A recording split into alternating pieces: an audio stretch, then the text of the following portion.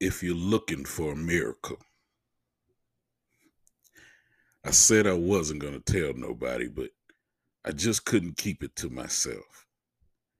Every time I spoke of what I've been through, I was always kind of vague, giving the highlights and glossing over the details, not really elaborating on what God has done for me. But what good is God working a miracle in your life if you just keep it to yourself? Everyone is looking to the Bible to find stories of blessings and miracles, but I'm sitting here holding it all in, afraid to tell the world. Maybe it's for fear of scrutiny or being questioned, or maybe it's the fear of the attention and having to tell the story over and over again. One thing for certain is as sure as I can speak and think clearly, walk unassisted, jump, or just wave my hands to say thank you.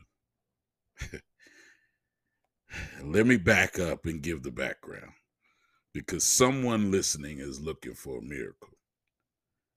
Life had finally started to smooth out for me. I had a steady job working on special projects and excelling with the arrow only pointing up from there. I was newly engaged and planning our wedding. Through all my struggles and being on my own for the bulk of 22 years, I had finally turned the corner. I started planning for my future and executing the plan, and honestly, it had very little God in it. It was all about what I had accomplished. Then February 14th, 2018 happened, and I would never be the same. I woke up paralyzed, literally. I couldn't move anything. My mind was sending the messages, but my arms and legs felt too heavy to move. The more I asked them to move, the more the pain would grow. And all I could do was call on my wife with tears in my eyes. I said, I can't move. We both panicked.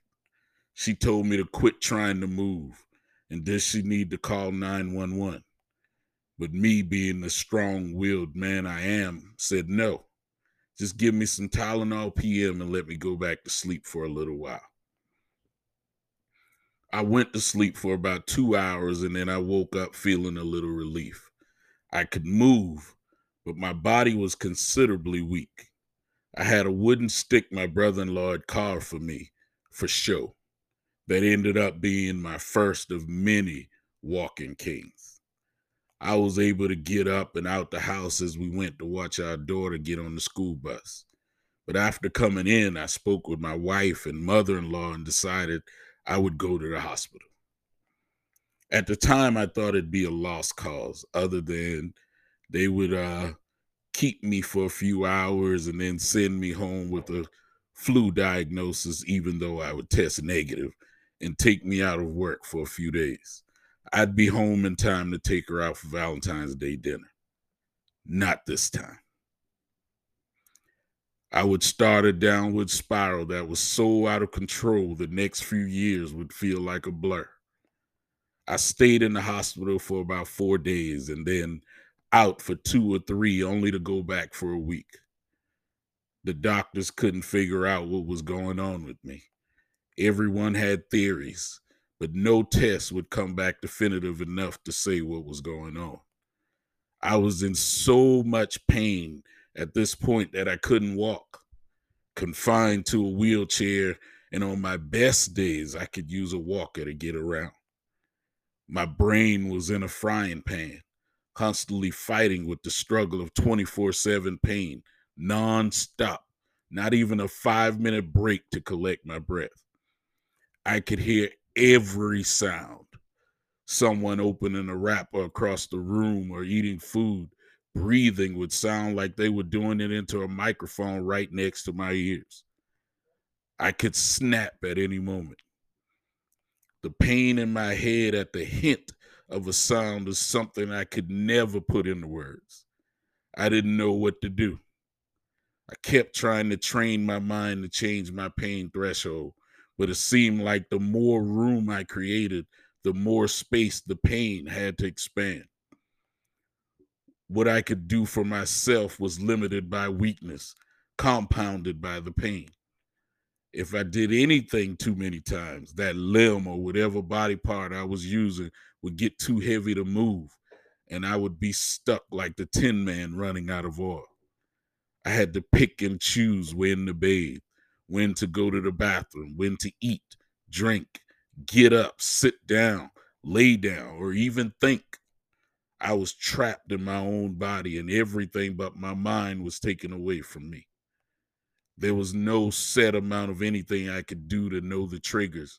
Just whenever my body got tired, it was essentially over for me. It wasn't long before my mind would follow. I always prided myself on having the strongest mind, the strongest will. I could will my way into doing many things beyond the limits of my body. I was not letting my mind go without a fight, but it was a very rugged confrontation. Daily, almost hourly, I felt my mind slipping away. I was sent to Vanderbilt Hospital in Nashville, Tennessee, and they gave up on me.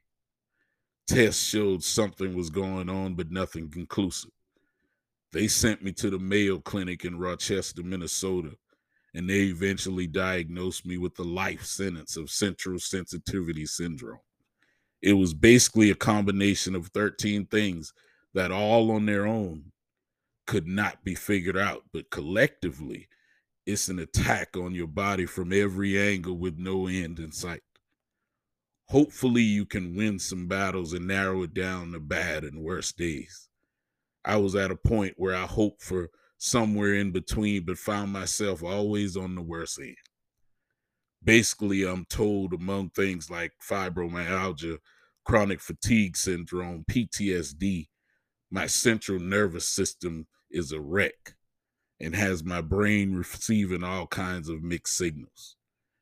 It's why to slide just the sheet over my legs feels like I'm in an episode of the Flintstones and slid a sheet of concrete over me. Needless to say, I was lost, confused, defeated, and would have given anything to get rid of that pain. Well, almost anything. I admit, I didn't know what to do. I knew from everything I learned to my core, God was the answer. But I never felt like he had the patience to hear my prayer because I would always ask and make promises only to go back and do whatever it was I wanted to do at the time. I started reaching out and asking everybody to pray with and for me. I went to church and went down to the altar or stood in the prayer line hoping to feel something or hear a word that God was going to heal me. I did everything but talk to God myself for myself. I just kept on suffering long after my last trip to the Mayo Clinic. As they described it, I had severe everything. So everything was the worst. If you're looking for a miracle, just look around. You can look up and you can look down. I'm sure you will marvel at the birds flying through the air, the details in the trees and plants you see, the way the sand slides through your feet on the beach, the animals of the sea, and even the dynamic makeup of the human body. We can look everywhere, feel everything like the air that you breathe, and know that nobody but God. I have witnessed the many miracles of God with my own eyes. I watched as my father laid in the bed and the doctors gave up on him.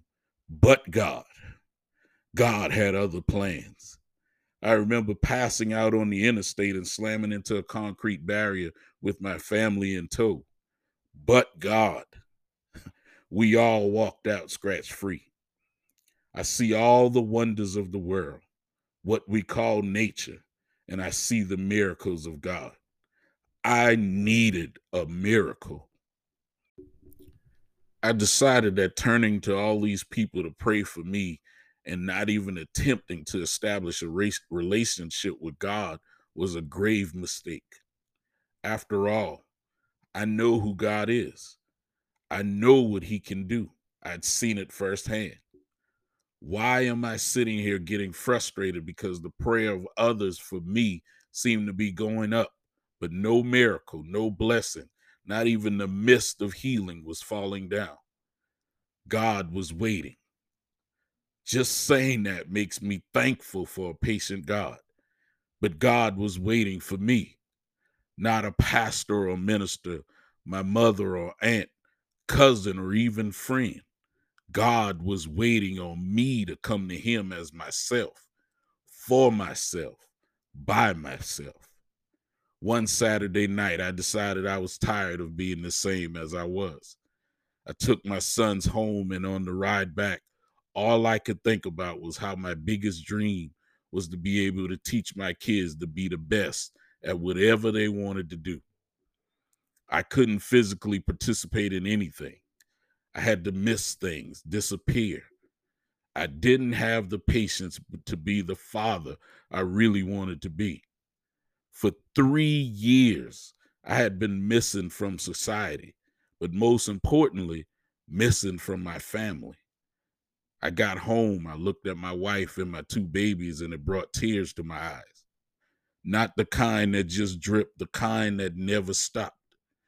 It just kept coming, faster and faster, until I had no hope of stopping. I felt like a failure. The one thing I never wanted to accept in life. No matter how many times I fell, I knew I would get up. Not this time. I didn't see my way up. I finally admitted to myself I needed help. No way I could even attempt to do this on my own anymore. I sat in the chair in the corner of the room and just started praying, crying out to God. I can remember promising God if he would just take the pain away and allow me to be able to get around better, I would turn my life completely over to him. I would walk into my destiny the way he intended for me to do a long time ago. I begged, I pleaded, God, just take my pain away, and the doctors will be able to figure out what really is going on. No way my babies only know me as the father in a wheelchair or using a walker instead of so many things I've been before and can add to their lives. Please, God, I surrender. As I sat there not knowing what to expect, not knowing when I would get an answer or who he would send it through, would I go to the doctor and he say, I no longer see anything? Would I wake up the next morning and feel brand new? Would my prayer and promise go to a God that's disappointed in me? And perhaps this is my punishment for years of disobedience. Many a doubt crept in, but not this time. I was not going to allow me to block my own blessing. I prayed for help in erasing my doubt. In the midst of my tears, I heard my name being called. It scared me, honestly, but I listened. The voice told me to get up and march. Looking back, I'm surprised, but I got up without hesitation and started marching. I knew I wouldn't last long or be able to pick up my legs too high, but I was not going to block my own blessing. I kept marching. My feet could barely get off the ground, and the pain in my thighs was excruciating, but I kept on marching. I started hollering out in pain because it felt like my legs were going to fall completely off, but I kept on marching. The whole time he's talking to me, telling me to keep marching through the pain. He has work for me to do and was just waiting on me. It got to the point where all I could lift off the floor was my heels, probably an inch off the ground, if not a millimeter. Quit before you hurt yourself worse than you've ever been. Kept bouncing around in my head, but I kept on marching. With all the screaming and pain, my wife woke up. But what she would tell me later she saw was me having a conversation with someone and she didn't want to react and stop me. So she just watched as I kept on marching. Eventually, my legs started feeling a little lighter and I could get more than my heel off the ground. I kept on marching. Then my knees started bending a little more as my feet came higher off the ground, and I kept on marching. I started telling God the man I was going to be. I started praising him as I could feel a relief from the pain as I kept on marching. Now pain free, I can raise my arms and tell him thank you. I started praising God and thanking him, proclaiming my miracle. I had to tell someone. I had to tell everyone. I called my sister at 2 a.m. to share the good news. Everyone I would walk past in the next coming days that noticed my smile, I'd tell them of the miracle of God and what he did for me. I told anyone that would listen where I was and how I overcame. People that knew my struggle would see me and say, wow, you look good. And I'd say, let me tell you about God. I had to share the good news. It's been a year and a half, and that blessing, that miracle still has me ticking along. When the doctors said no, or we don't know, when they passed me off to this hospital or that hospital, when people doubted me or questioned if my pain was even real, when they gave me a life sentence, when I had no answers and no sense of direction. All I had to do was surrender myself to God and allow him to fight my fight for me. There is nothing too hard for God. As I was saying earlier, one thing for certain is as sure as I can speak and think clearly, walk unassisted, jump, or just wave my hand to say thank you, I am a walking miracle. If you want to see a miracle, just look around. You can look up, you can look down, then turn around and take a look at me. Dear Heavenly Father, I come thanking you for the miracle. I thank you for the birds, the trees, the oceans, the many marvels of your creation. I thank you, God, because even as I'm sitting here typing these words, I can look at my fingers moving freely and remember where you brought me from. I thank you, God, because the people that know me don't have to question my miracle, God, because you allowed me to go through it in the public eye. You allowed me to suffer for so many eyes to see. But being the God that you are, you raised me up in front of those people and showed your mercy, showed your power. God, I don't mind being your vessel to share through my story or just from my physical appearance who you are. God, I thank you. I thank you, God, because someone somewhere needed to hear my story, my testimony. Someone needed to know that through all their faults, you still are God. And there's always room at the table when we decide to come home. God, I come right now asking for your mercy. Your mercy because so many are suffering in silence. So many are going through what I went through, not only in this country, God, but you've allowed me to speak with people suffering worldwide. Someone is suffering today and can't get a friend or relative or not even a doctor to believe them. They don't see any other way to cope than to just make the pain stop for good. God, I ask that you speak to that mind of confusion. Speak to that mind and let them know there is a way. You are the way. You can clear that cloudy mind. I know the numbers are alarming of the people suffering and deciding not to fight the fight. I stand in the circle for those people that don't know you, or even the ones that do, but minds are so clouded they can't fathom reaching out. Someone can't form the words to cry out through the pain, but God, you know our hearts and minds. Speak for the ones that can't speak for themselves. Touch the ones that have alienated their loved ones, and there's no one there to help during their suffering. I come for these people diagnosed and the ones still not diagnosed and just dealing with the confusion of many doctors that don't know what to do. God, please give me a way to reach these people. Let me be your voice here on earth. Let me give these people an ear to listen to them, a shoulder to cry on, an advocate to fight for them. I know it's not the fault of others that they don't understand, but God, I just ask that you give them the compassion to at least not downplay what they don't understand. God, I pray this prayer with tears in my eyes, realizing it's nothing compared to the private cries of many. God, I ask that you allow me to touch the many that my reach can't touch, and that you travel through those arms like an electrical current and just keep reaching and reaching and reaching until all in need are touched.